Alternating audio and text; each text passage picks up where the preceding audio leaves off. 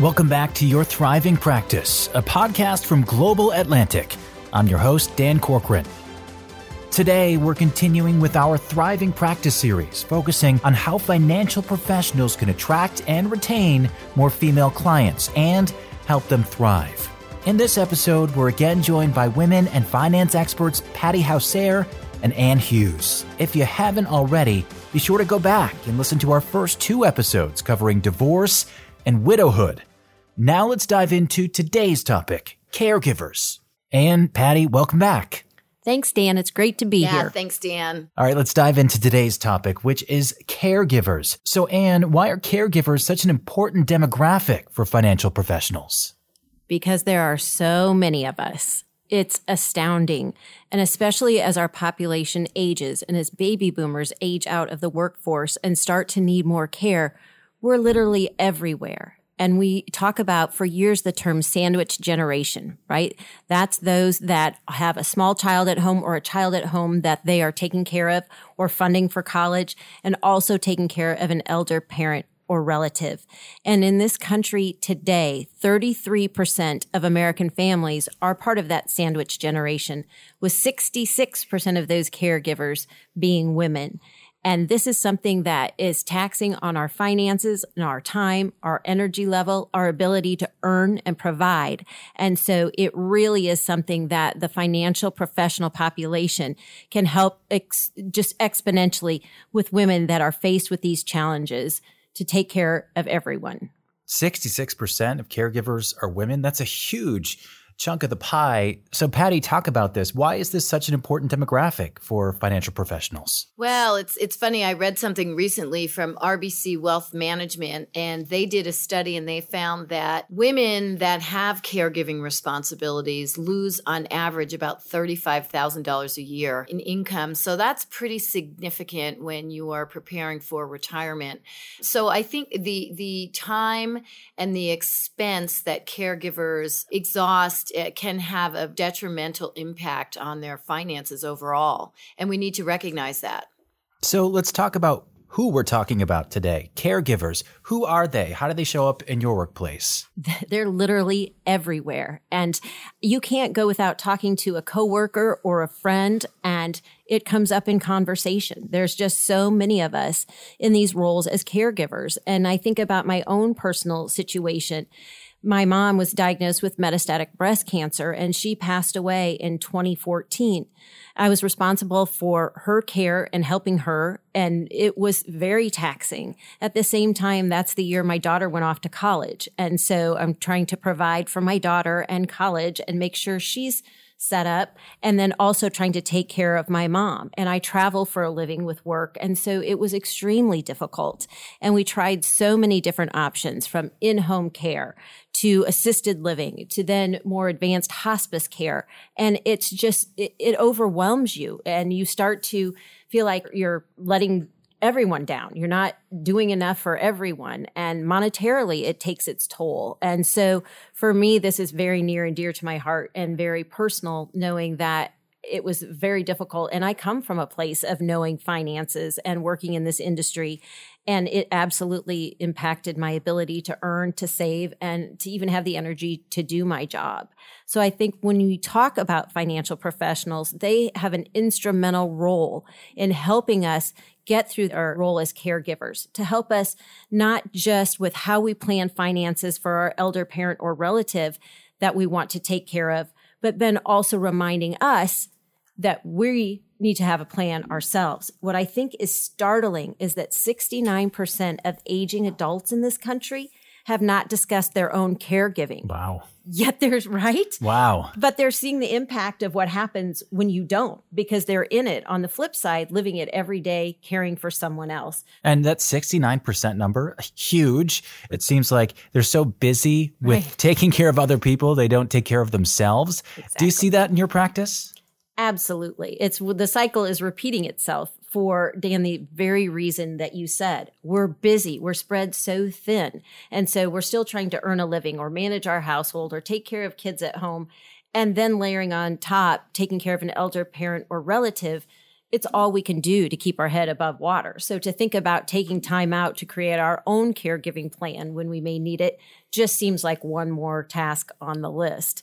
I think a common occurrence or something we commonly hear about as financial professionals is the scenario where you've got the couple, both are aging, one needs care, and the other is exhausting a lot of their financial resources to care for that person.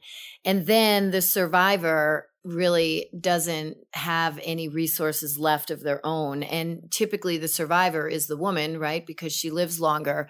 So I get nervous sometimes when I see that. And we just see money going out the door. And really the plan needs to encompass care for both. And I think when you're in it, you're not thinking about that long-term need for two lives or a plan because it's your loved one. You want to give them the best possible care and meet their wishes if they want care given in a certain way. But it isn't selfish. You have to have a plan, to Patti's point, that covers two lives, and knowing that it is typically her that is going to be the surviving spouse and could live a very long time. On average, women live 5 years longer than our male counterparts. So you're facing a situation where there's going to be a need for care for her with resources that have been depleted and a longer life expectancy. So when dealing with a caregiver that's going through a really tough time, an ailing spouse or parent, how do you kind of tackle that conversation? Because they're not really thinking straight. They have big decisions to make and they're so emotionally involved. How do you get through to what they need to be talking about? That's right. And it's everyone's inclination to give the best care possible and to do whatever it takes. Ultimately, it is the decision of the client and the caregiver and the one receiving care. But it is incumbent upon that financial professional to paint the picture, the reality of what this may look like for the surviving spouse. And that's difficult to do, but if you don't do it, who will? And so being able to lay it out in a very factual yet compassionate manner of this is what life might look like as the surviving spouse and what you'll be left with to live off of needs to be done. And unfortunately, it's not done enough because as caregivers or those needing care, we don't want to hear it. And so we don't often consult and get that advice. But when you are working with clients and you are working with couples or caregivers, it's incumbent, as I said, that you do paint that picture because they need to be armed with information to make good informed choices, however difficult they may be. I'm going through this right now with a dear friends of mine. So he is exhausting their financial resources, which I don't have the whole picture of, but he's exhausting those resources for 24-hour care with no insurance right now for his wife, who I don't know what her life expectancy is going to be clearly, but he is not concerned at all about his own care because he's only looking to provide her with the best possible scenario. So to ask that question of him is, you need to also be thinking about your own care and, his need to have her home because that's where he thinks the best care is. Really, if she were in the facility a couple miles down the road, financially, it would be a much better scenario. So his emotional sense about wanting her to be cared for the best, which would be him caring for her, financially is not the best route. Great point. And the inverse is true. I bet if you asked her, we see over and over again, those receiving the care don't want the resources depleted. They have the same wish for their spouse or partner. They want them to be taken care of. And so oftentimes we go into it with this sense of, I have to give them the best care or what they thought they might once have, but not at the expense of your own financial well-being. And your spouse or partner would not want that either. And I think that goes back to, again, the financial professional being that voice of reason and reminding them, that is true. They would not want that for me. And most of us have gone through it. So for them to be able to share a personal story that they've been there is very disarming. And it creates that compassion that you do know what I'm going through. You've gone through it yourself. And so being able to give those stories and relate to it, or other clients perhaps that have been in similar situations, and what you were able to do, coming from a place of compassion versus don't worry, I'll take care of everything, is huge. And then letting them, again, have those emotions and those feelings, because it is just gut-wrenching. According to a 2020 AARP study, 23% of Americans say caregiving has made their own health worse.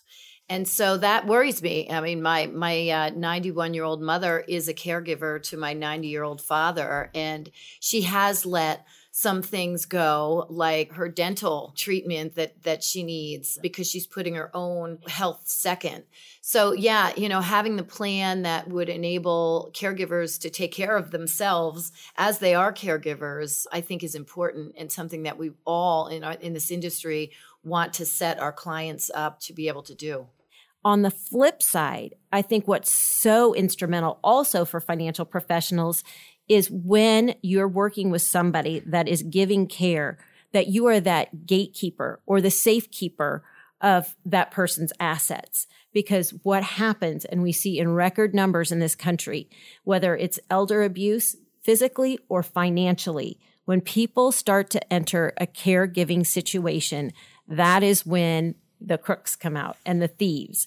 And so being that financial professional, you're in a great place to be monitoring those accounts, to see if somebody is signing up to be a beneficiary all of a sudden that wasn't before, or if somebody is approaching either the client getting care or you to start asking questions about what's in the account or making decisions when they're not on the list. So that's a role that we all can play that is so instrumental in just making sure that our clients that are in a caregiving situation or receiving care are not being taken advantage of. So given these unique challenges, how can financial professionals best support their clients who are caregivers? How can you support them? 80% of nursing home residents are women. 80%. Wow. The average cost across the country is anywhere from $3,500 to $7,500 a month, depending on the type of care. We are going to live a long time. We need to be able to fund that care. And so that's one very important role. But then the second is, how do we support those giving care and letting them know that we are there for them, that we will help with a roadmap. Also, it can be a dose of reality. People that are needing care often don't have realistic expectations of how far their money will go. So I hear so often, I don't want to go to a nursing home. I don't want to go to assisted living. I want to keep the house. I want to stay here, bring somebody in here, or I don't need anyone at all. Well, a lot of times those don't match with the medical need. And so to have that voice of reason as the financial professional saying, this is what can be afforded. Unfortunately, this is the level of care. It may be exactly what that person wants or needs, or it may not. But somewhere that voice of reason has to come into play. And what we also find with those that are caregivers, dipping into their own retirement savings to pay for someone else's care. Yeah. Right? And that's scary. It's so scary to watch that happen. It's so frightening, right? Because there's a lot of loans out there, right? There's loans for kids to go to college. There's loans for homes. There are no loans to head into retirement. It is completely self-funded other than Social Security. And we see that so often in my own situation, dipping into my savings to help my mom. Now my dad lives in Iowa and in assisted living, and it's expensive. And so you're trying to find ways to help and subsidize their retirement or their caregiving. So that financial professional can say, you know what, I think we need to tap the brakes here. We need to look at your own financial security before you start giving everyone else money. Because again, then we go back to repeat the cycle. If I run out of money, we're going to hope that my daughter takes care of me, but it's a little iffy. So I hope she shows up, but we're just repeating that cycle, that it's then somebody else's responsibility. That's why planning as early as you can and being engaged and asking for that to put that on the list as a financial professional with every client. Say, what are your feelings for long-term care? What are your sources of income to pay for that? And what is your ideal state of care? The sooner we have those conversations, the better. But unfortunately, because it's not a very attractive topic, it gets left off the list. One of the things we talk about here a lot is just communication, basic communication between client and financial professional. When it comes to conversations with a caregiver, how do you treat those conversations differently? Because quite frankly, these people can be very busy people with schedules that don't always fit with a 9 to 5. Talk about approaching those conversations differently. I have a financial professional who every year has an event the same time every year for all the caregivers in his book of business. And I just think it's brilliant. And it's become a very well-attended event. And what he's done is he's brought caregivers together. So they sort of create a network, aligned people together so that they can form a relationship amongst them, and oftentimes brings in different resources, which are all geared around the health of the caregiver and keeping yourself healthy. So those are a couple thoughts. When you meet with these caregivers, how much of it is an educational process for them? Are you teaching them? Are you filling those knowledge gaps? And how important is that part of the conversation? I think it's very difficult, right? As a financial professional, you have a lot to keep track of. And so you don't have to know everything about caregiving, but have those resources. And so whether it's the National Association of Caregivers, whether it's the American Council on Aging or AARP, there are so many resources that can help with the cost of care, with subsidizing care, with going through various options. So you don't have to know it all. That's a lot to take on. But to have that resource to be able to share with your clients as they're trying to make their own decisions, or perhaps creating a care plan for someone else. And so I think that's the real takeaway, is building your referral network, your resource network, so that you have somebody, that you work with that does estate planning, does wills, that if you don't do a lot in long-term care or the insurance area in your practice, that you can partner with someone that does, that you understand what options can fund long-term care outside of a standard long-term care policy, which have become harder to find and certainly more expensive. And so open up your resource network. So you are that trusted professional, so that you don't have to know it all, but that you're making those introductions to help with those plans. And there's also great books. There's one called The Working Daughter that I would highly recommend, by Liz O'Donnell. And she wrote this after being a caregiver to her parents and saw firsthand the toll that it takes, both physically, mentally, and financially. It's a wonderful resource. And then I would also recommend The 36-Hour Day, which as caregivers are being responsible for care, a lot of days feel like that or longer. And that's by Nancy Mace and Peter Rabins. And it gives a very good look. She is an MA and he is an MD. And it gives a perspective on both the emotional, mental toll it takes, as well as certainly physical. So those are two resources that I would recommend. And they're wonderful things for you to give your clients who are in a caregiving role, is get these books and give them to them. Oh, that's a really good idea, Anne. And one thing I think that really highlights is that the role of a caregiver is not an easy job.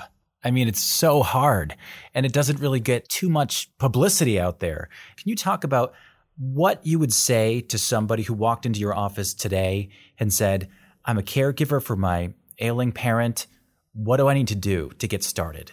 It's an excellent question. And part of what I think should be in every financial professional's tool bag is a checklist of when you have somebody that needs care or will be providing care. Here's the things that we can go through. What are your finances? What is the money available to provide care, both that the person needing the care has, and if you have a contribution that you can make?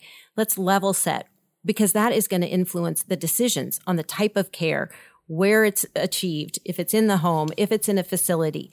So we've got to level set and be realistic. Again, you provide that voice of reason. But then think about the other things that they're going to need, whether it's medical history, whether it's putting together a list of all the medical professionals that provide that care. So it's in a one-stop shop.